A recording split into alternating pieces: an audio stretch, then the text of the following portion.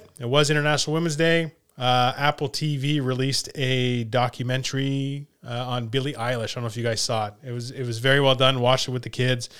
Called "The World Is a Little Blurry," and we're going to go out to a Billie Eilish song today. Every sports fan has an opinion. Well, these are ours. Welcome to Brock and Pep's Unsportsmanlike Convo. Right. And here are your hosts, Brock Fleming and Pep Cariotti. Good evening, ladies and gentlemen. It is March 9th, 7 p.m. It's every time we go live Tuesday nights. Welcome to the show. I'm your host, Brock Fleming. Across from me and the screen and across from me from the border of Ontario and Quebec is my co-host, Pierre Cariotti. How you doing, Pep? I'm good, man. I feel like I should have had more music there or something. I don't know. You know what it is? It's all the wrestling music that you keep getting me to put in here for the sound bites that gets me like, can you smell? All right. What's new, bud? Not a whole lot. Vaccinations seem to be underway at the hospital, so I'm hoping to get back to work sometime in the next 3 or 4 months, hopefully, which is perfect timing. So, in the meantime, I'm taking some courses and keeping my license up to date, and trying to keep busy. Good. Yeah, you'll have to let me know. I don't know if you're on the priority list because of where you work from a vaccination standpoint, but I'm sure you'll get yours prior to me. So I'm curious to see how that goes. Yeah, I'll let you know. I don't know that we haven't really spoken about the businesses in the hospital and where they rank in terms of priority, but I'm sure the doctors and nurses, I already know like at least 20 or 25 people, all different jobs who've been vaccinated in the hospital. So that's a good sign. Yeah, good. Well, we're going to start with a bit of somber news. Last little while, there's been obviously some unfortunate passings. A big one being Walter Gretzky, the father of Wayne, who passed away. He was kind of a national personality, the epitome of a hockey dad, or what a hockey dad should be, but also what just a human being should be. Like, he just seemed to be the nicest person, and it was televised. The funeral was televised. I've seen clips of Wayne, a couple stories that he had on Walter and stuff too. And, it was a fairly large impact. We also lost Chris Schultz, who was a TSN analyst for football, CFL, NFL, played in the leagues. Big guy. I met him a couple times when I was playing for Ottawa U. He did the sideline reporting for a couple of our playoff games against McMaster and stuff. And we had some words after the game, just kind of, touching base, and he introduced himself. And, I had a lot of questions, to me. And he was just probably a handful of guys that I could look at eye to eye and have those kind of conversations. And I knew he understood me and where I was coming from. So that one, I got to say, kind of hit home for me. It's one of those things. It's I would be lying if I wasn't concerned, when I hear stuff like that, of big guys going early. I always used to make the joke when I was younger about, the big breeds, like big dog breeds, don't last as long as the smaller ones. And, it's one of those things. So it kind of puts some things into perspective for me. And then the passing of Réal Cormier, who at 53, is a national baseball, I don't know if you'd use the term icon or not, but somebody who had a very large impact on the Canadian baseball landscape. Oh, yeah. Réal Cormier? Yeah. For sure, man. You think about Réal Cormier, you think about Matt Stairs, you think about Stubby Clapp, and guys like Cormier opened the door for what we're seeing now, Canadian players succeeding in baseball. That was sad. He was 53, and he reminds us all that, like, of course, Schultz with his heart attack, and Réal Cormier dying of, I think he had pancreatic cancer. That's right. It kind of puts everything back into perspective, and this whole COVID situation has been really hard on all of us, but still, I mean, we have to keep in mind that the number one causes of death in Canada is cancer and heart disease. So, imagine living with both and having to worry about COVID. It's been really difficult on these people. So that's sad. It was sad. That 53 is very young, and Real 61 is young, teams. But yeah, 53 is young. 61 is just as young. Yeah. And I wanted to take a quick moment too to send my thoughts and prayers to a good friend of my dad's, a good family friend, a guy that I've known since I was a kid because of the relationship that he has with my father and my father's best friend Johnny, who it's his brother. Anyway, he's going through some stuff right now that's fairly serious. Oh, and it's, no. Again, it puts things into perspective pretty quickly. And I don't wish it on anybody. Anyway, my thoughts and prayers go out to him. I'm just gonna, I'm not gonna say the name at this point, but just he knows we're thinking about him. Switching the page to a little bit brighter stuff. It's March 9th, which means tomorrow is my wife Angela's birthday. Woo! So happy birthday to Ange. Maybe it's an air horn, I don't know, but we're going to celebrate her birthday tomorrow as best we can. Happy 26th. 26th. All right. Also, Ange's Mike's sister too, so I know that Mike wanted to send that out, I'm sure. Awesome. International Women's Day was yesterday. Mm-hmm. That's, I watched a lot of, there's what's the Engraved on a Nation, I think is the TSN series where they have some stuff. And I was watching, a story of a girl who's going to swim across Lake Ontario. And it was all women focused over the last few days. And it was quite good. And I wanted to ask you, just again, sort of off the cuff, like, who are your favorite female athletes of all time? I really only have one. Martina Navratilova. I watched her growing up as a tennis player. I used to cheer for her because I hated Chris Everett. Not hate. I disliked Chris Everett. There's a quarterback for the Rams, right? Hey. I should play that Jim Rome clip. Call me Chris one more time. And then there was, who was the other one? Monica Seles. Monica Seles. I really like Steffi Graf, but Martina is my favorite. And you know who was growing up, who I idolized, who wasn't necessarily popular, but my sister Joss was a hell of an athlete. She probably could have played university basketball, but she went into the government right after university. And she was, at CEGEP, she averaged 20 and 10. And I remember going to watch, and my sister dominated. She was really good. So, but I'd say Martina would be my all-time fave. You? I found it fairly hard. I started making a list of female athletes that I enjoyed watching, following, and some that, Serena Williams is, arguably one of the best female athletes kind of ever. Your favorite? No. But yeah, she's up again. A lot of it's Canadian, right? So ones like Hayley Wickenheiser, that's a name for me. Christine St. Clair lately with soccer. Oh yes, okay, yeah, I like Christine St. Clair a lot. Steffi Graf was, even though Serena was a tennis, Steffi Graf was the dominant women's tennis player when I was watching, and then she ended up marrying Andre Agassi, who was my favorite tennis player to watch. So I used to watch those two. Manon Rhéaume, without any other explanation. She played goalie in the NHL in a couple exhibition games. Followed her career. Ronda Rousey, Danica Patrick, and then Stacey Dales. So more recently than not, because I played with her brother Burke, and so I really followed her career through college, and then some of the female professional WNBA, and then her sort of reporting career. But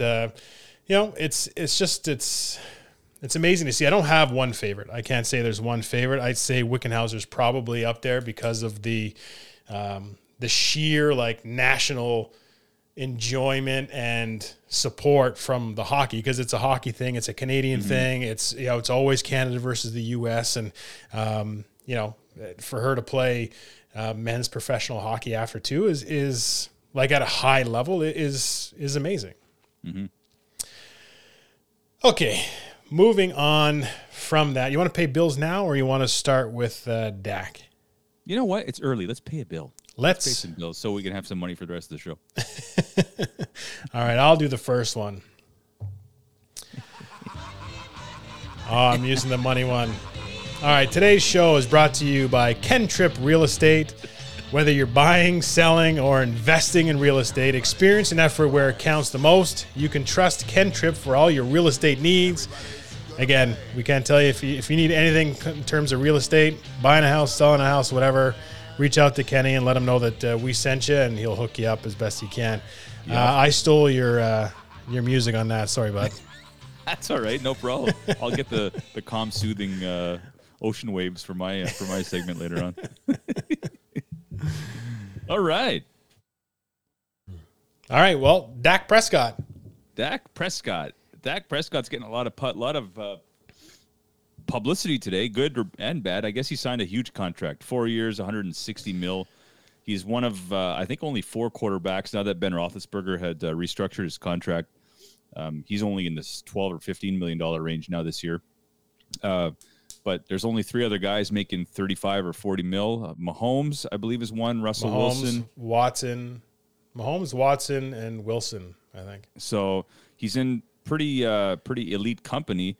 You know, I forgot his entry song. You told me to get this song, but then I just played the money song for Ken Tripp's early, and then I screwed it up.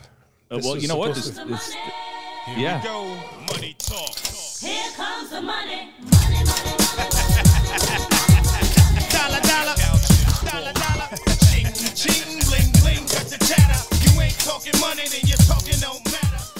This is the best part of wrestling. I'll give you that. That's the only thing are these. And yeah, this is the one. We'll save this. Forget it. Forget the other one. This is the song we're going to use for money related issues. And Dak got paid. Did you hear that where Jerry Jones bought the Cowboys for $150 million? Mm-hmm. And now he's paying Dak Prescott, one player, $160 million to see where that has gone. Well, we've come a long way since 1989. Does he deserve it? Yeah. I mean, honestly, like initially when I heard about Dak and his request, I thought, wow, this guy's out to lunch. But if you compare it, and I was having a chat with somebody today about, you compare it just in his division alone, he's in a class of his own. We don't even know who's Washington's going to put under center. I don't think Daniel Jones is there yet. I called him David Jones in a thread. We don't know where Daniel Jones is. Shout out to David Jones. Went to high school with David Jones. David Jones, yeah. And Jalen Hurts. That's just your division. So if you're just going to deal with his division, yeah, he deserves the money. And then you think about the NFC. I mean, I put him ahead of guys like Goff and Stafford. I mean, he's 42-27 career. His worst season was 8-8, and he threw for 5,000 yards that season. So, I mean, the guy is what we look for in a quarterback in today's NFL. He's mobile. He's agile. You can roll him out of the pocket. You can keep him in the pocket. He can scramble. He does play action well. Like, I mean, he's kind of everything you want. And he supplanted Tony Romo when Romo was still playing. So, you know, he's had a good 4-year span. He's had a 1 year where he was 13-3. That's the market. And the worst thing that this has caused is probably the quarterback market's going to go crazy. And I think the Buffalo Bills are in trouble. I mean, they're going to have to pony up some serious dough for Josh Allen if Dak Prescott's getting $160 million. Well, look, to be honest, I think Dak's injury was probably, from a bank account standpoint, the best thing that happened to him.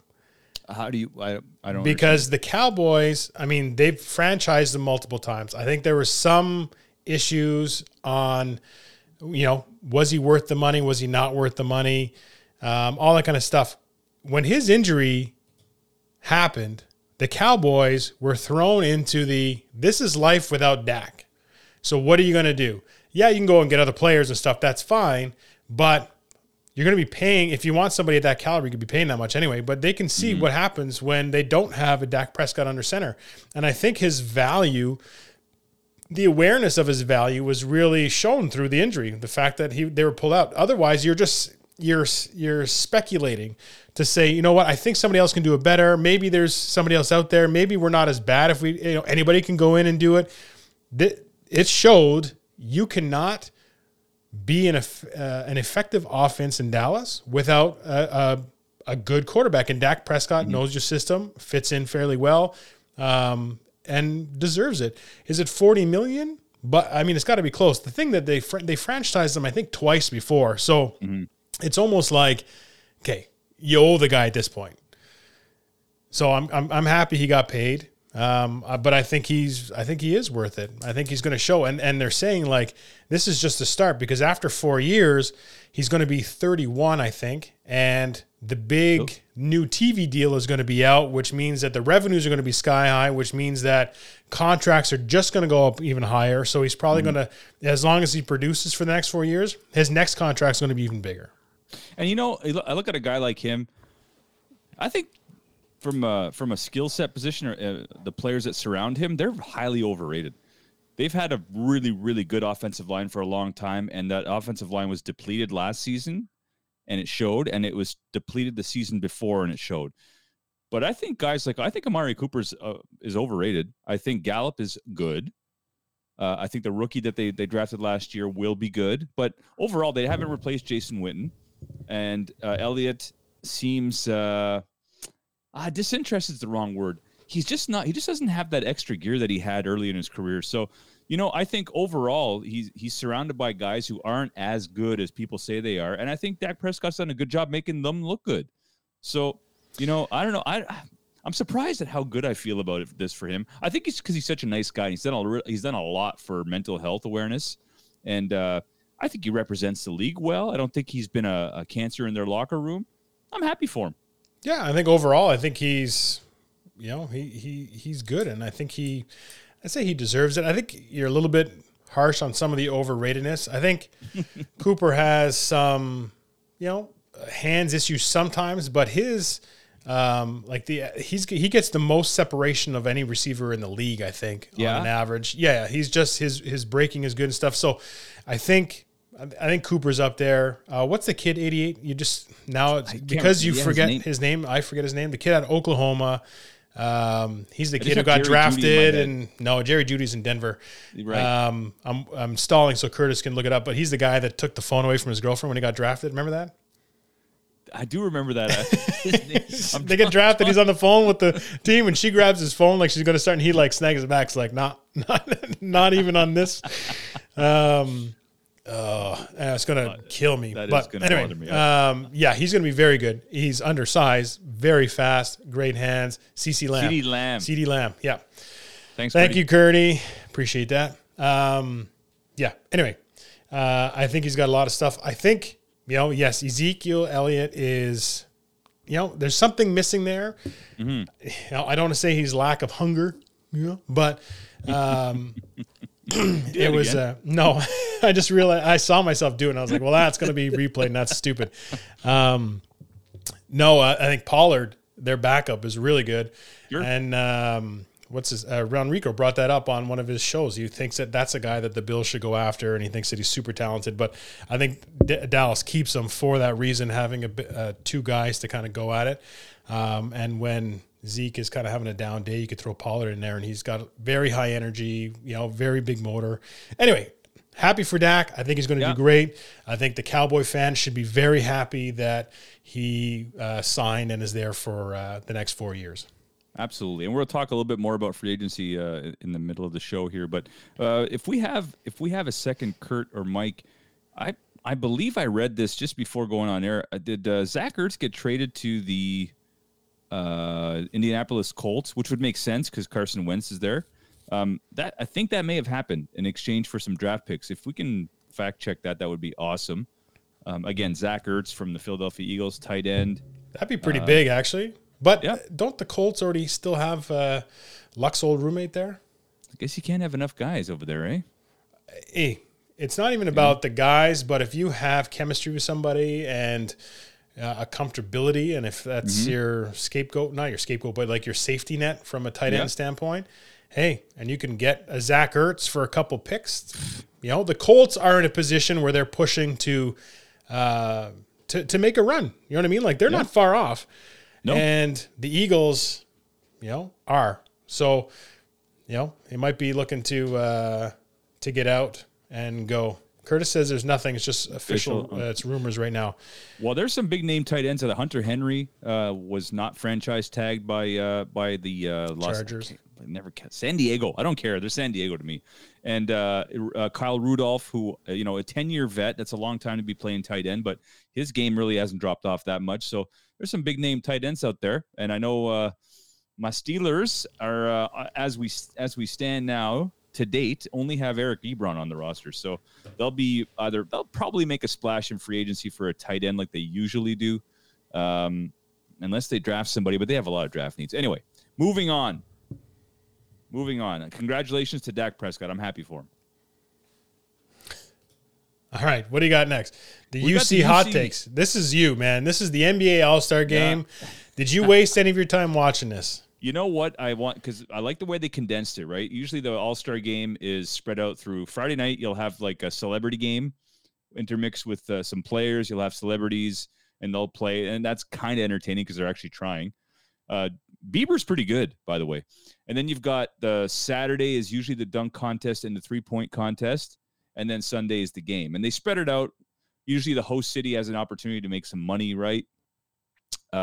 So who is the unnamed Facebook commenter? I didn't mean to be writing that to you. I'm asking Mike who the unnamed Facebook commenter is. I thought that was Kurt writing that. You pay attention to the script. Right. So, whenever they're like hockey, whenever there's a host city, there's a lot of money. You're drawing millions of people to your city, and a lot of attention. So I really like the condensed version that they did this year. They put all the events in one day, and they had, I guess, the 3-point contest, the skills competition where it's like a chest pass and a zigzag dribble through some cones. It really is cheesy because they travel and they carry the ball, but whatever, it's something to watch. So it's realistic. So it's realistic, exactly. And then they had the dunk contest at halftime of the actual basketball game. 3-point contest was awesome. Number one, all the best shooters were taking part in it, so that was awesome. Curry won on his last shot, which was really cool. Would I watch the 3-point contest again? Yeah, I think it's the only event that still has some entertainment value. Didn't they add? So I saw the Steph Curry 3-point shot. I saw that. Yeah. That was it. Did they have like two balls that were like in a 4-point range or something, like further back? Yeah. So you have your 1-point ball, which is the regular basketball. Then you've got your money ball at the end of each rack. Then they've got a rack you can place in whatever spot you want, all money balls. So they're all worth 2. And then they put these 3-point balls, I guess like 4 or 5 feet beyond the actual 3-point line, and they're green. So those were worth 3. Mike Ferreira says, don't they travail during the season? Yeah, they do. Yeah, they had basketball players. Yeah, basketball players. They work. That's their job. It's just they travail the whole season. That's amazing. I think he meant travel. So yeah, was it good? I thought the 3-point contest was good. Got to put in.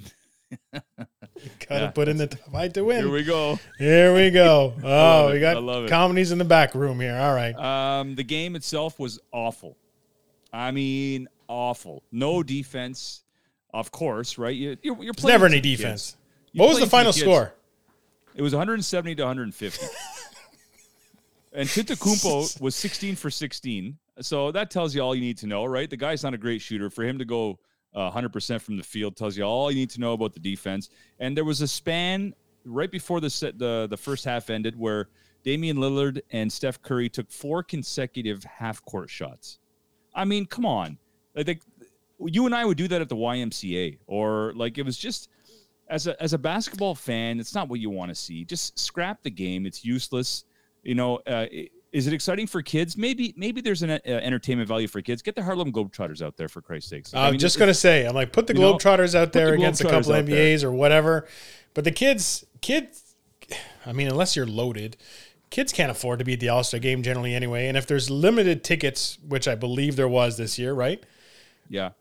It means that the value of these tickets are through the roof too. So there's no kids going to this kind of stuff. It's embarrassing to a point. No. There's no Raptors in this one, I believe, right?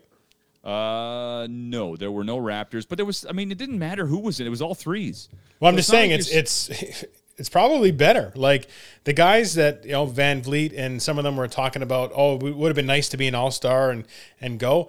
I gotta say, It's probably rest. better you don't. Exactly. Take the rest, visit your family, whatever it is. But just from a COVID standpoint, even, like, why are you having the All-Star game where you're having such a mix of players in the same locker room? It's not even like the team's bubble anymore. Now you're taking pieces from each one. So you take one guy and all of a sudden your whole league is contaminated, let's say. It was And then what? solely sponsorship. They had deals in place, Gatorade, whoever else sponsors, the NBA. That's their weekend to make all their money. So it showed. I mean, I graded every event. The 3-point contest I thought was an A+. It was really, really good. Best shooters, and it was exciting. The dunk contest, Brock, there were 2 guys I never heard of. And you know me, right? I'm pretty good with names, especially in the NBA. 2 guys I never heard of, and Obi Toppin, who, he's a decent rookie for the New York Knicks. Did Zion? Zion didn't play? Didn't Zion try? didn't do it. No, it was Cassius Stanley, and Kenny Smith kept calling him Cassius Clay. Nice, Space Jam, baby. So yeah, Kenny Smith kept calling him Cassius Clay. He's not Muhammad Ali. The other dude was Anthony Simons, named after Penny Hardaway, Anthony. But again, they called him Simmons. They kept calling him Simmons, so they mispronounced him. Ernie Johnson had to come on and say it's Simons, boys. Like, the whole thing, and it seemed rushed. It just is just awful. So, anyways, I'll give the dunk contest a giant F because I've seen all the dunks. You could probably guess, and you can envision what the dunks were, Brock, if you didn't watch it, right? What do you think one of the dunks was? Something through the legs. Jumping over something or somebody. Yeah. They tried all of that. I don't know. Obi Toppin took his dad out of the crowd, put him underneath the basket, jumped over him and dunked on him. Yeah. Okay, it's a nice moment. It's your dad and all that, but like we've seen it all. So the dunk contest on that note, though, I will say that the clip that you put out that had friggin' Abdul Jabbar and whoever was doing the dunk contest with that was Barbier.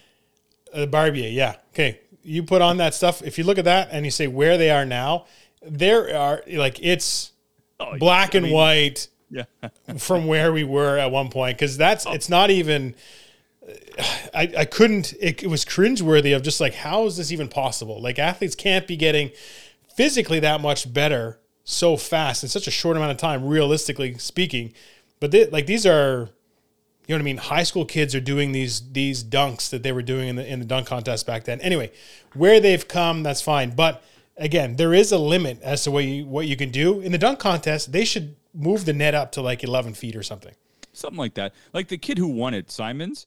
I mean, his last dunk, he pretended to kiss the rim. That's how high he was.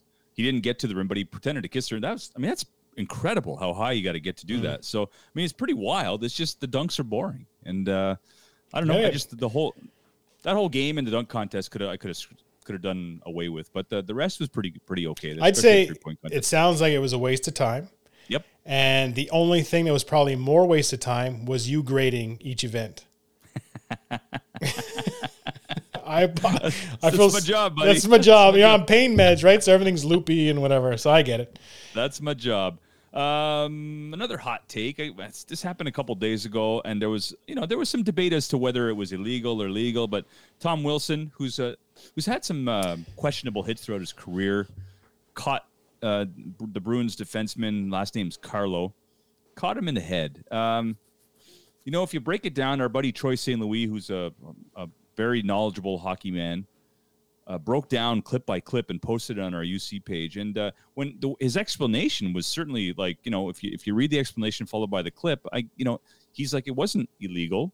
The guy put his head down. But when you watch it in quick time, and then, you think about the player's history, you have to wonder if that had a factor in his 7-game suspension, what do you think? Was it too light or too easy? Well, too light or too easy are both the same thing. I would say that it was... Dude, sorry. I think it's a little harsh for the actual hit, but I mean, Wilson is a notorious offender. He plays Repeat on the offender for line, sure. and I wouldn't be surprised if he was trying to go and I mean, he's going to cause an injury or pain on the player, make sure that he is aware of where he is so he doesn't make or he thinks about the next pass. That's what they do. That's why there is contact. His history is why there's a 7-game suspension. I don't know what happened. The kid skated off okay, so oftentimes I find the suspension matches also or is affected by how long that other player is out for. So I don't know how long this kid was out for, but if he has a concussion and he's out for a week or so, I think that plays into it as well. I think Wilson actually had a face-to-face with Toronto with the suspension board. He did, yeah. Or the disciplinary board. So that's never great, like especially in COVID where everything's remote and they're saying, nah, we're going to do face-to-face right now.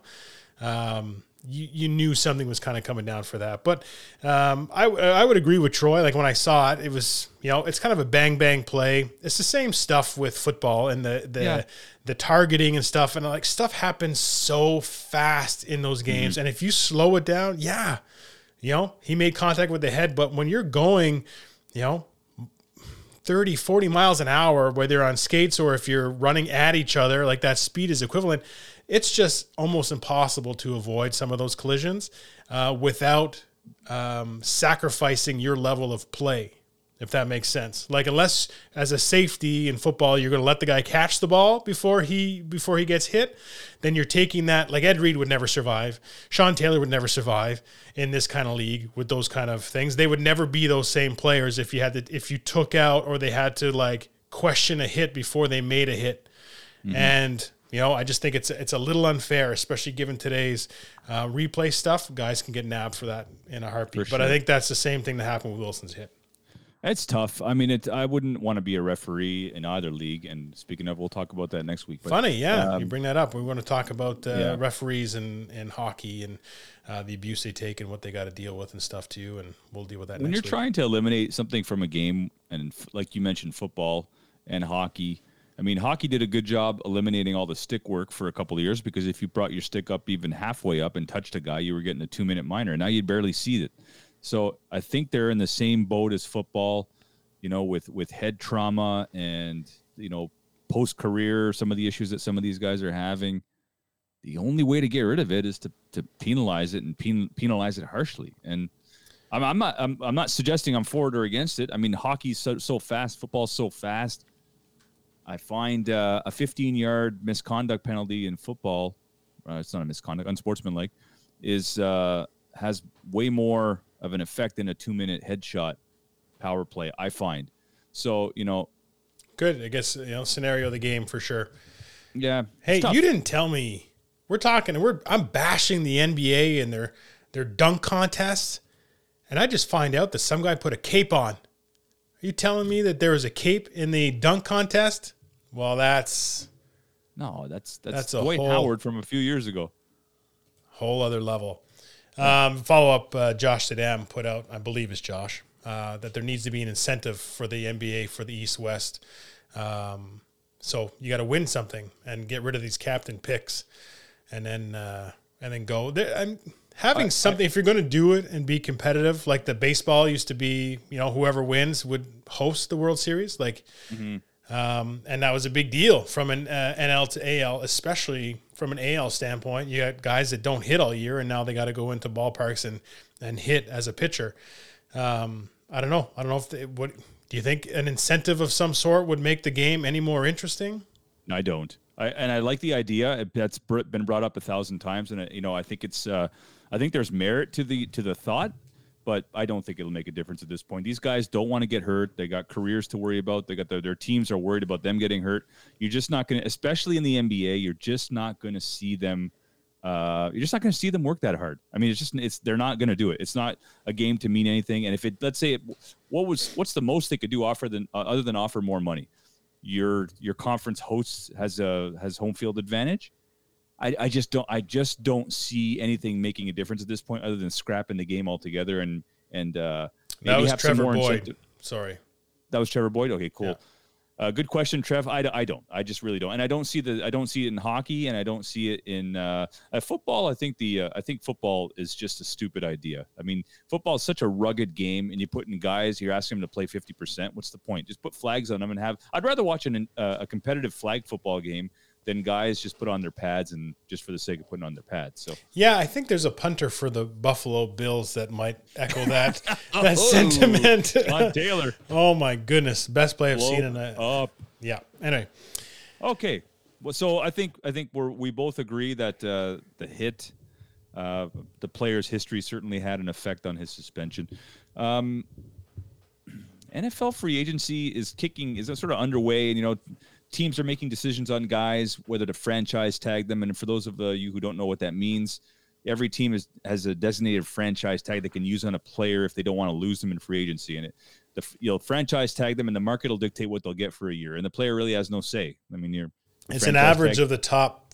Is it top 5 or top of your position? 10 of your position. So the highest paid players of your position, top 5 or 10, whatever it is. It's an average of those top salaries that you get paid, and 10 seems to be a lot. So it must be like a 5 or something. Yeah, and it's only for a year, so you can't franchise tag 10 guys, and you can't franchise tag them for longer than a year. What I found really surprising this year, Pittsburgh has declared they're not franchise tagging anybody. So that's how cap strapped they are. They can't even afford to do it. There's some players out there who I put a list of 3 or 4 guys. Maybe you can add more or less if you want, of guys who I think are going to be affordable and bring great value for what they are. And, they're veterans. And one of them is Ryan Fitzpatrick, man. If you're a team that needs a quarterback out there, a guy that'll come in and play, basically, he's played for every system and succeeded, maybe done pretty well, I mean, he's got a short shelf life. I think his success with every franchise he's been to he's got like a 2-year window, and then he starts to decline a little bit. But Ryan Fitzpatrick, I mean, he's a good quarterback. Yeah. I think he should go to Washington, to be honest. I think that's a place that I think that Fitzy would go well. He's like a journeyman who bridges the gap between long-term quarterbacks. Is kind of how that is.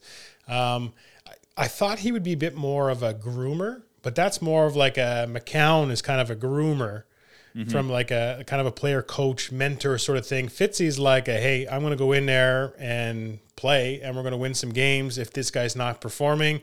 So it gives the coaches another option to say, you know what, I'm going to let this guy take a bit more time to develop, or take a few games off from a disciplinary reason maybe, or if there's an injury or something, he can bridge that gap. So I think Washington, and on Washington, did it not almost break your heart when they released Alex Smith? He asked for it, so I think he's that's good. I really hope a team picks him up, even if it's in a backup role. It's good of him. It's good of them that they kept him on. I don't know, the whole situation in Washington. I'm a big fan of their coaches, and I hate their management. So there's a real gap for me between who I like and who I dislike with the franchise. But, well, hey, Fitzy bridges those gaps. Yeah, for sure. And I'd like to see Fitzy. You know what? I could see Fitzy going to our friend out down in Boston there. He'd be pretty good fit in New England right now. And if they're looking for a veteran quarterback, I mean, he's an intelligent guy, Intelligent guy, a chance to play on a pretty decent organization. They just, boosted their left tackle because they traded for Trent Brown earlier today from the Raiders, who I think was already with the Patriots beforehand, because I think the Raiders got him after he was a free agent from New England and got paid big bucks, and now he got traded back to New England. Anyway, are the Raiders are the Raiders just going to just blown it up? Like, I mean, they're releasing Richie Incognito. Gabe Jackson, I believe they've released. Like, do they just not are just going to start from scratch and draft some O-linemen, or like, what's the deal? It's I think it could be one of those things. So you have, a coach that's fairly new. Gruden's 2 years in the league now? 2 years back. Mayock, their GM, a college analyst. This is, same time Gruden came in. If you're even if the team is on the cusp all the time and they're making strides ahead, if they're not feeling like there's more potential there, or if we add a couple of pieces, we can get over that hump. If they don't feel that, then it's almost saying, okay, we need to basically take a step back in order to take 2 steps forward. So let's cut weight. I mean, these are big salaries. Trent Brown was a big salary, you know, so we could dump some money and say, you know what, I have guys that I think are on the cusp of breaking out. Maybe they're free agents and they're overlooked, or they're, you know, the numbers on the current team doesn't work for them to be in the lineup. And these guys are identifying talent and feel like they can do that. Then, you know, it might be an addition by subtraction kind of thing. Say, look, we're still moving the ship forward, but we got to kind of get rid of some of this extra weight and then, you know, build it up internally. So I just feel like, and the Raiders do feel like that for me, where they're kind of like they were making little improvements, but never to the point where they should be, given the big moves they made. And I think for that, maybe they're just kind of ready to take a step back to go forward. Anyway. It must be tough to be a Raiders fan, you know, because so you think they're making all the right moves, right? Maybe a youth move, like you mentioned, maybe they're going youth movement. Maybe Gruden's got some guys that are ready to step up and take the role for a lot less money. But then they'll probably turn around tomorrow and sign 33-year-old Alejandro Villanueva and overpay him to play left tackle. And like, you just don't know with that franchise. They're so bizarre. It really is a bizarre, like, Al Davis has developed a culture of just bizarre signings. And, you know, Henry Ruggs, did he turn out okay last year? I mean, I don't know, not bad, but, you know, they have a history of drafting these speedster guys. The name slips my mind right now, but he played for the Steelers for a couple of years. They drafted him first or eighth overall a few years back near Jamarcus Russell. I can't remember his name, but he was just a speedster. So it's very peculiar, their system. Anyway, moving on. Again, those are different managements change and stuff, so maybe they're getting some leeway. It's still the kids. It's Al Davis' son now runs it, right? Yeah, it is. I don't know if he makes the big. You know, they say he flies, like he gets a jet or whatever it is, and flies to this specific person who cuts his hair to make him look like friggin' what's his name from Dumb and Dumber? Jim Carrey. Jim Carrey, yeah. What's his name? Lloyd Christmas from. And you're like, I want the Lloyd Christmas, but I'm going to fly across the country to do this. Like, it's insane that somebody lets him get away with this. And Trent Brown was with the Patriots back in 2018. Thank you, Mike. Thank you, Mike. Okay, my second great value purchase, if you're a team looking for a running back, is James White. And I like James White because he's got great hands. You know, it seems to me that that's a highly valuable asset in today's NFL, is being able to catch the ball from the out of the backfield. It always has been, but even more so now. And he runs the ball effectively. He's a north-south runner, doesn't mess around. Yeah.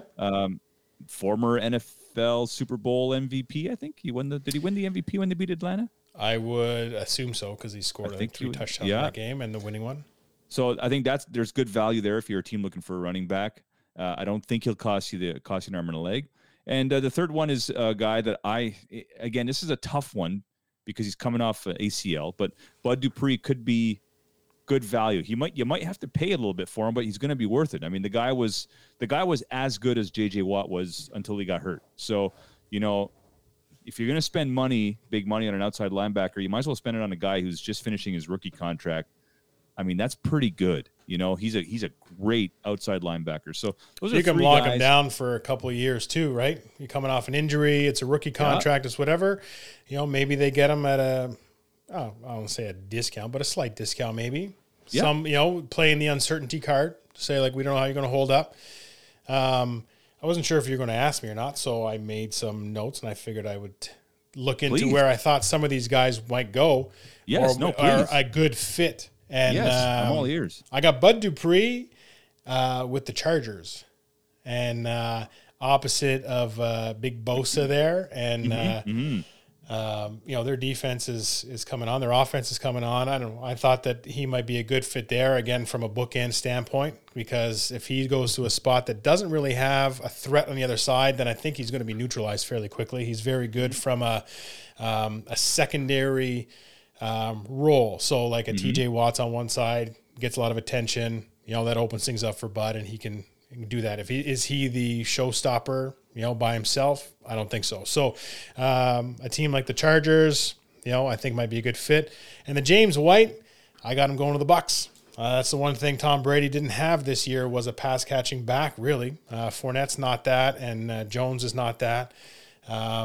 There's obviously familiarity. I think the price point might be right, but I think that brings that element to the offense as well. That is just another way to keep Brady off the ground.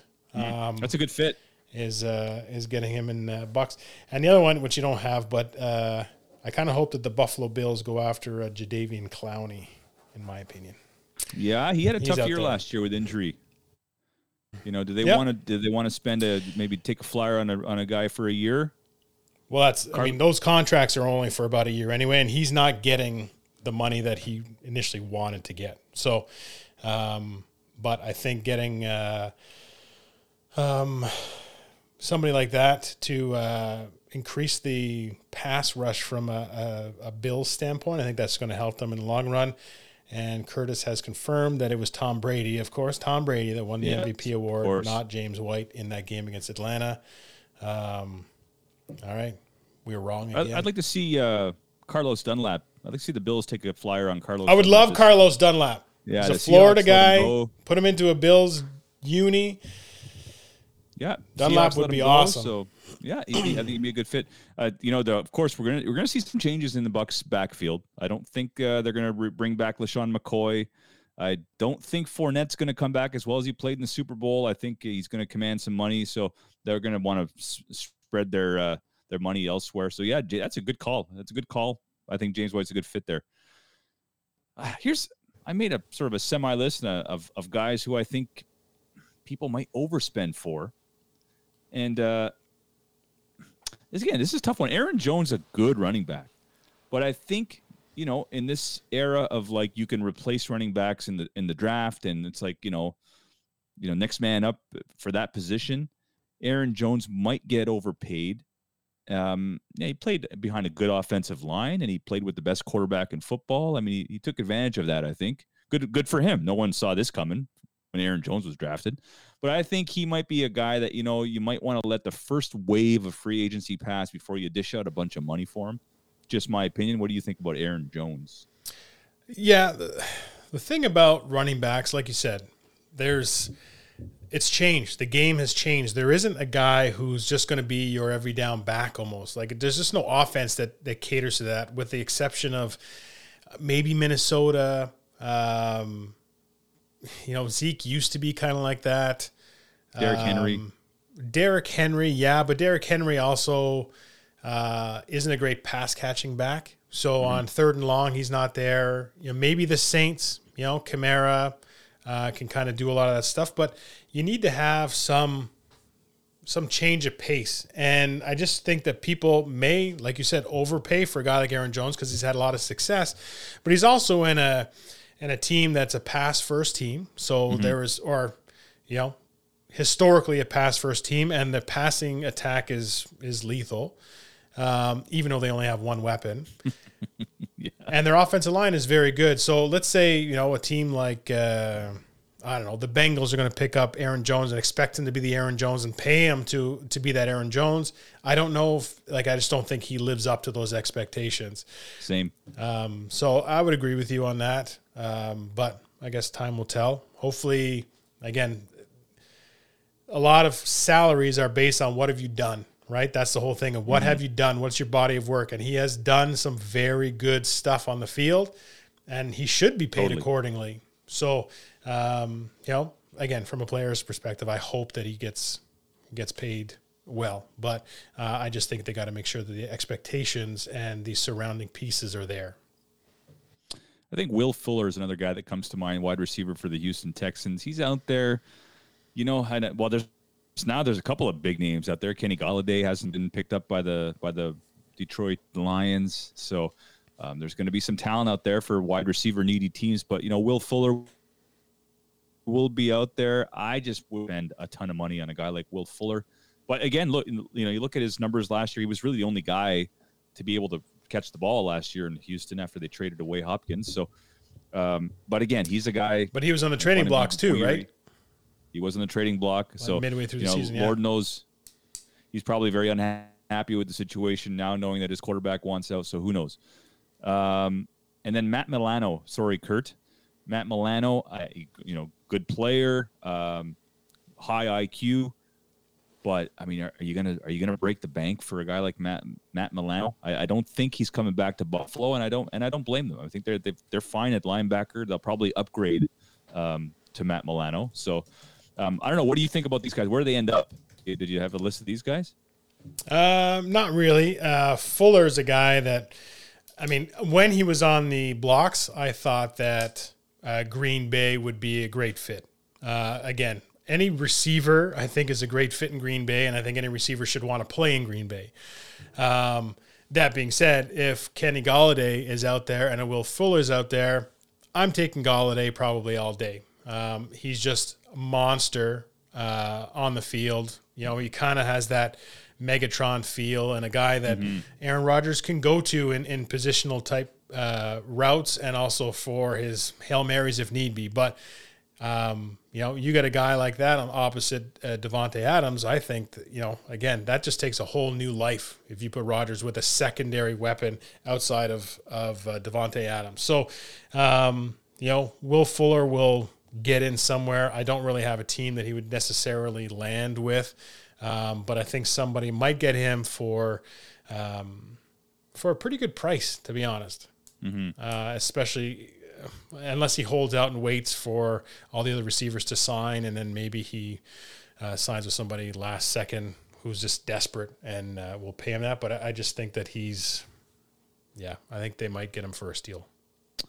Agreed. And you know, again, there's a lot of big names. You know, Golden Tate's still out there, and there's names. There's going to be some big names. Teams are going to be weird. Some teams just organizational wise, they just don't spend money like the Steelers. They don't spend money in the first wave of free agency. They always wait for the second wave and see what the market dictates for certain guys and certain positions. So, but then again, you got the Baltimore Ravens type teams who like, okay, we need a receiver. We're going to break the bank for a guy. So, you know, it depends on an organizational philosophy. We'll see what happens in the next couple of weeks. Before we move on, Brock, I just want to get your opinion really quickly on how this lineup makes you feel.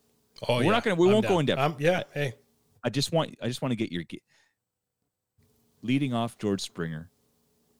Then we got Bo Bichette, Marcus Simeon, who was runner-up MVP only 2.5 years ago. So this guy is legit.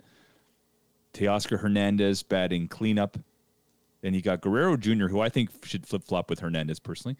Biggio, Gurriel Jr., Tellez, and Jansen. That's a pretty nice lineup. it really is. Like when you put it down like that and you look at it on paper, I mean, it gets you excited. You know what I mean? Like when your bench player is last year was, I think, your highest paid player in Grichuk was one of their highest paid. And he's, you know, your first guy off the bench. And you say, well, okay, what are we doing here? And I mean, the rotation is good. I like the rotation. I'm excited for it.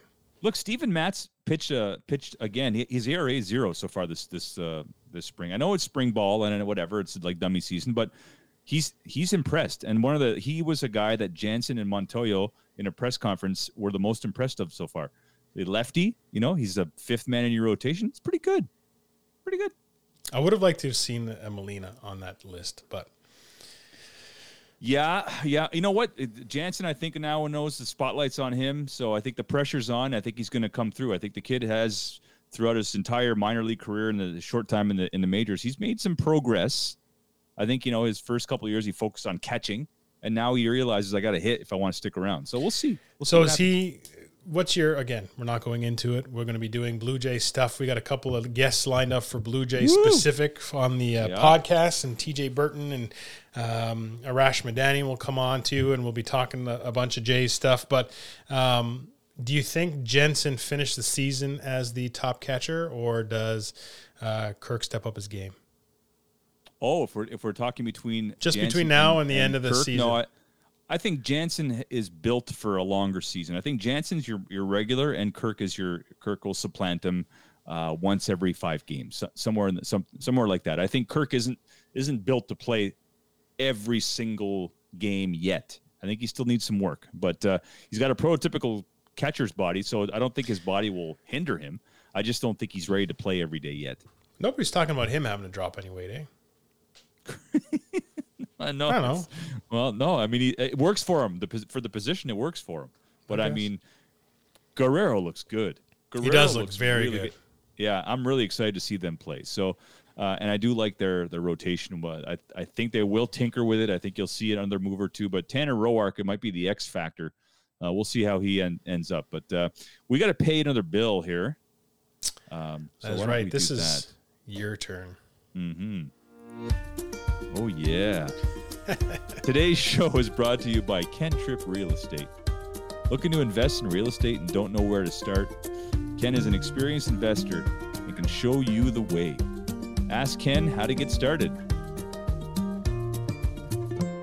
Isn't that lovely? It is lovely, actually. It's kind of Little mandolin, nice. whatever it is. That's great. Awesome.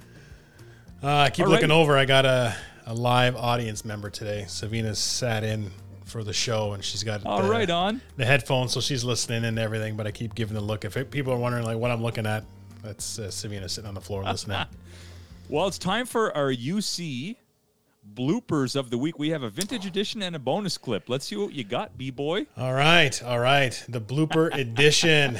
So this one was your choice. Oh, I gotta open it.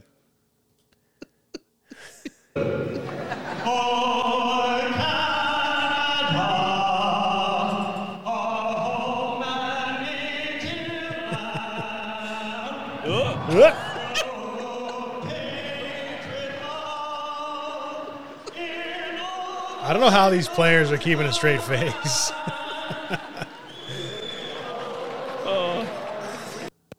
Okay. Oh, I'd have just skated right to the boards. I would have just gone, boom, I'm out of here. Hey, good on them for just going guess. through it. You know what I mean? Like it's big. Here's what, well, it was International Women's Day, so I was looking for a women's one. Okay. Maybe you remember this. Oh, no.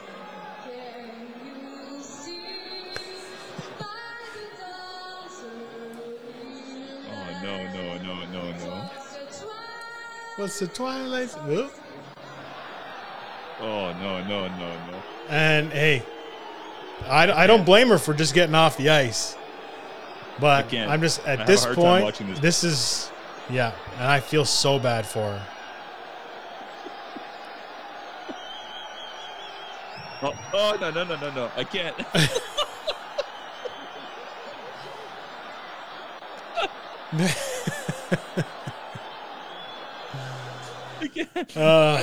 I honest to God, Brock, I have a hard time watching that. I've seen that. I haven't seen it in its completion in a long time. It's a cringeworthy. It is, and it just pulls at my heartstrings. I'm like, she screwed up. She left the ice, and you can see half of it. She just says, "You know what? The hell with it." And she gets like, "I'm going back out there. I'm gonna kill it." And then steps on the ice and just hits the deck. And the pause that she has on the ice was just like, "Am I dreaming? Like this can't be real." Oh man. Anyway, it's Mike. You're right. I'm not sure that that's a clip that celebrates National Women's Day, but again, I wanted to make sure there was equal opportunity. I don't know. That's screw up. tough to compare. I think Donnelly's looks more like a goof. You gotta see the carpet, bud. Like the lights were on at some point. He didn't miss a beat. Didn't miss a beat. No, he did. You know. So What an kudos idiot. to him, I guess. But all right, we got our last segment Yes. of the day, which has now become a regular thing, I'll say. Yeah. Legend or not. I have no real intro. For it yet. But Legend or Not by Pep Cariotti. And we're going to bring on Curtis Fleming for this one because you were doing the Buffalo Bills. Yes, sir.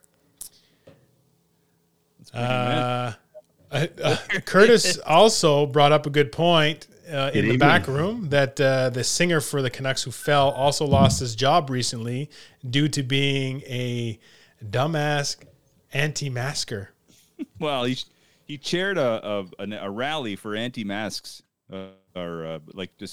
I mean, you got the easiest job in the world, bud. You sing anthems, you sing the Canadian national anthem at hockey games.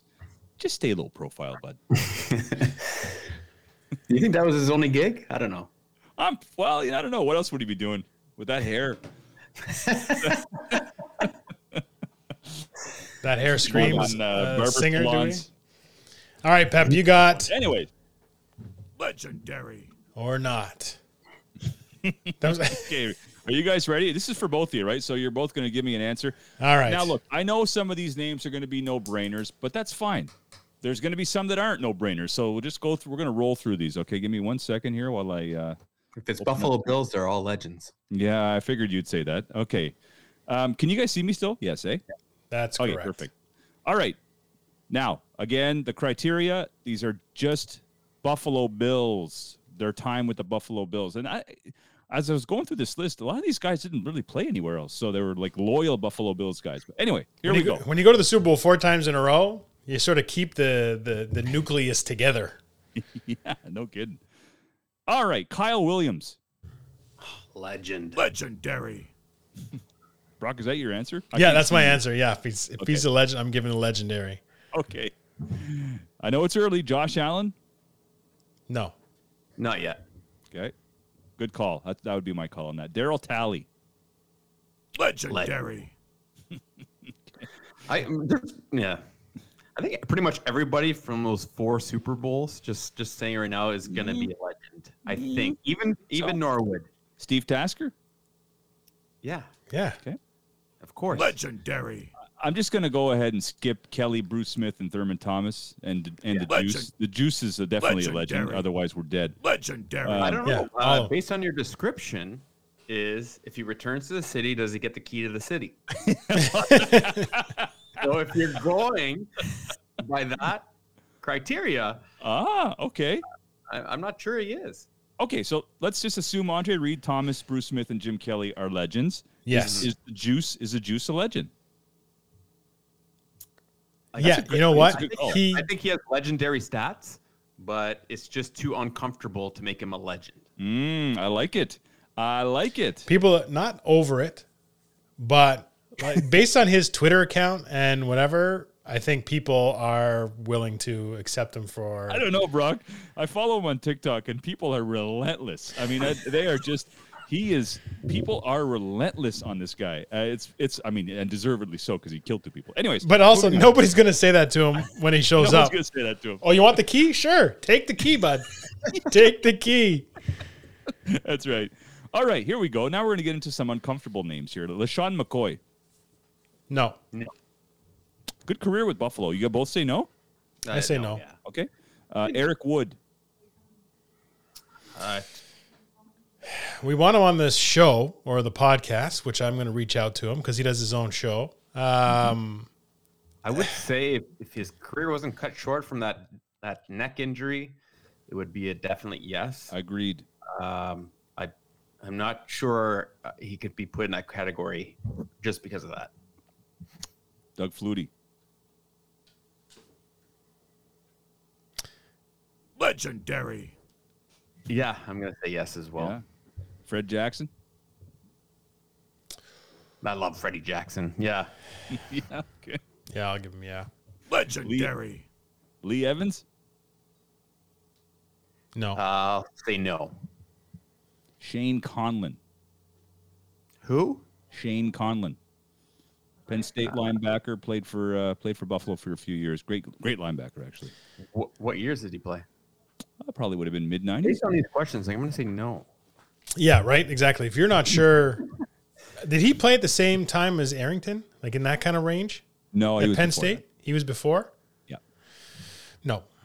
Okay. London Fletcher. Yes. Oh yeah, I like London. Yes.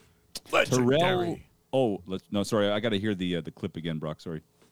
Legendary. You found the clip.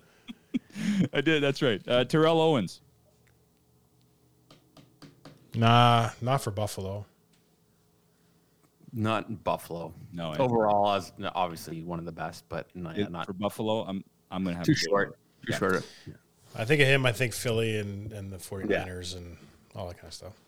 Drew Bledsoe. What? No. No, God, no. No, his first couple of years there, it looked like he had given them hope again. But yeah, I'm gonna have to go no. He fizzled out pretty quickly towards the end of his career. It was like the NFL was changing and he just wasn't ready for it. You know what I mean? Like he was just a pocket passer and Yeah, I remember the Bills. They got rid of him. They said this guy's never going to amount to anything. Bryce Pop. No. I don't even know who that is. Outside linebacker. He played for Bryce Green Bay Pop. too. Frank Reich. Legendary game. Yeah. Legendary Hey, game. that got us to one of the Super Bowls. You know what? Yeah. Sorry. Go ahead, Brock. I was saying, like, he got us to a Super Bowl. You know what I mean? Like, without him, it, Best comeback in the NFL ever. He's legendary just because of that one game. I'd say yes. yeah. Yep, me too. Oh, absolutely. I mean, that game is incredible. You know, he pulled off that same kind of comeback in college. No, I didn't know was that. not aware of The that. same. It was the same, I believe, deficit as well. They were down the exact same amount of points. So, for me, that one game alone puts him in the stratosphere in Buffalo. Jason Peters. Oh, yeah. Short term Short. in Buffalo, I guess, but I would still. Where did he start? In Philly? No, he started Or in did he go to Buffalo. Philly? He started in Buffalo and went to Philly. I went to Philly. Yeah. Yeah. No. Rock, you give me a yes? I'm giving him a yes. He's one of my favorite lines too. And again, he was undrafted, I think, and made the team, and then was a Pro Bowler with the Buffalo. I don't know. The story was captivating at the time, and and then he went on to have that great career. But his time in Buffalo wasn't like wasn't bad by any means, and that really sort of catapulted him to who he is today. Sure. Ryan Fitzpatrick? No. Yeah, I don't think Fitzpatrick is legendary. Period. Right now. Travis Henry? Travis Henry, the old Tennessee Volunteer. I thought that he was going to be like a Derrick Henry kind of rusher, like that's that big bruiser, quick. I would say not legendary from that standpoint anyway. But I really liked him in his time in Buffalo, but no. Mario Williams? No. no, Marshawn Lynch? I think Again, Lynch. just too short. Yeah, Lynch is just legendary. Like overall, he's just personality. legendary. His personality, his everything. Even his time in Buffalo was probably legendary. From the commercials where he's at Dave & Buster's all the time, and he's this and that. And he's just so. There's something about Marshawn Lynch that, again, if it's the key to the city, Buffalo will give him the key to the city. If he comes back and comes back as a Buffalo Bill alum and supports that, I think they give him the key to the city. Anyway, I like Marshawn Lynch. Legendary. He wanted out of Buffalo. He was chirping Buffalo. He had no nightlife. I'm just He saying. wanted out. Well, yeah, he's at Dave & Buster's. That's his big thing. Dave & The Buster's. city after that. I mean, okay. everybody in Buffalo was like, yeah, you're right. There's nothing to do here. True. Scott Norwood. Curtis, you already said he was legendary. Great Yeah, kicker. I mean, he's a great kicker. He answered. He even after that missed field goal, he stood up. He took Yep. the questions. He took it like a man. He doesn't shy away from the camera. He even did follow ups and documentaries and stuff like that. Just a good character guy, and you feel bad for him at this point. But he had a good career, and it's just unfortunate that played out the way it did. So you're saying yes. I'm saying yes. Ray I'm saying Finkel everyone says from that yes. team almost. Yeah. Legendary.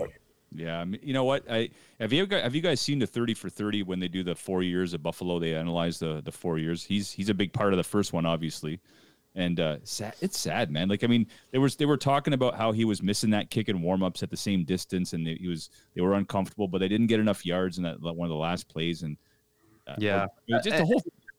But you talk to people and they don't remember it was a 47-yarder. It's not a gimme at that point. A lot of people are surprised to see that number. They think it was like a 35-yard field goal, chip shot. This was it was a lot high pressure. 47 yards is no joke, and a lot of kickers would have missed that. Yeah, and Back in that day, 50 yards was a feat. You know what I mean? Yes. So Absolutely. I mean, there was a guy kicking for I believe it was the Giants who kicked barefoot that year. I mean, kicking has come a long way. Like, these guys are kicking at midfield now, but that was not a gimme at all. And he hadn't kicked well on grass all year. So there was a lot of stuff there. I'll end it with this. Sean McDermott. Sean McDermott. No, not yet. Not yet. You got to at least get it to the Super Bowl as the coach to get a. All right. Any coach is no, But it's I'm not. surprised you even say Marv Levy. You didn't even. Yeah, I'm like, you Well, got to live again, up to it's- Marv Levy before anything even comes close. Marv Levy's only a one- legendary human course. being. Yeah. Marv Levy he's over 100 years old now. He still runs 30 minutes a day. Well, he does he calls it a run walk where he'll sort of jog again. You have to put it in perspective for 30 seconds and then run for 5 minutes or walk for 5 minutes. And he'll do that repeatedly until 30 minutes are over at his current age, which I think is just awesome. And he is a quote machine. Marv Levy is an all-world legend, not just Buffalo Bills. So, I mean, yeah, sorry I forgot to put him on the list, but I love Marv Levy. I can listen to that guy talk all day. Yeah, agreed. McDermott is a no. McDermott's a no, Brock? He's got some time to do it though. Okay. He went to the Super Bowl. He's in there He's in there. Oh yeah. All right. Anybody takes from the Super Bowl wins that. for sure. You got it. And there you have it, folks. That's the end of our legend or not. We'll see if anybody agrees. We need some background music next time. I'm gonna play. I should have had the Buffalo Bills like Mafia song, whatever. They have a Mafia Well, song? not the Mafia song. The Buffalo Bills make me want to shout and put that in the background or something. Oh, I like it. I like it. Yeah, I should have had that in the background while we were doing this. All right, you got anything that you want to wrap up with, Pep? I got a going out song, but You know what, guys? I'm loving this. I hope that our listeners are enjoying it too. This is so much fun, and I love talking sports. And I feel like an hour goes by so quickly. But if anybody has any questions or they want to jump on the show, it's as easy as what Kurt's doing. Kurt's in his living room. He's looking good. He's got his new mic. He's all set. If you want to jump on and have a chat with us for 5 or 10 minutes or 20 minutes or whatever, if it's a topic that we all agree on, let us know. Or keep commenting during our show, and we enjoy the banners that fly up across. So, sometimes we get a little distracted by it, but we're excited to read what you have to say. So, anyway, that's I'd like to end the show on that from my end, anyways. no, agreed. I think Curtis, you got something to say? Sorry. Speaking of International Women's Day, you guys have not had a woman guest yet, have you? We have not. That's something you guys should aim to do. Maybe some ladies out there listening can come on the show and give their opinions and whatnot. Why did your voice get super low? Any ladies out there that Maybe I'll just leave now. Kurt's always forward thinking, eh? Always science and innovation. He's an innovator. He's a scientist. No, you're absolutely right. And if there are any females out there who want to contribute to the show and talk about your sport or whatever, yeah, we're all ears. We'd love to have you on. You know what we should do? We should get next week we're going to be talking about youth refereeing, hockey refereeing, the state of refereeing, the new policies that Hockey Canada have been put into place, and there's like an oath that people are asked to take to about respecting refs. And so we got a young referee, Seamus, who's going to come on and chat with us next week. He's Scott and Leanne's nephew, who's was younger and reffed in the Canada area. I believe Ken Tasker will join us next week as well, and he has a buddy who's an ECHL and AHL referee who will also bring up his point.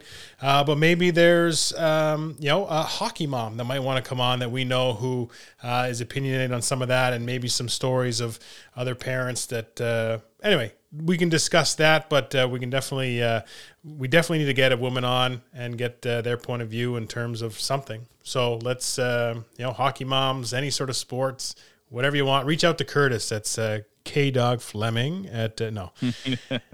Reach out to us, and we're open. We love talking about a variety of things. So if you're passionate about something and want to bring it up and think that we should be discussing something, by all means, reach out to us. Love to have you on and keep the conversations going. That being said, it was International Women's Day. Apple TV released a documentary on Billie Eilish. I don't know if you guys saw it. It was very well done. Watched it with the kids. Called "The World Is a Little Blurry," and we're going to go out to a Billie Eilish song today. Anything else? We're going. Let's go. See you next week, folks.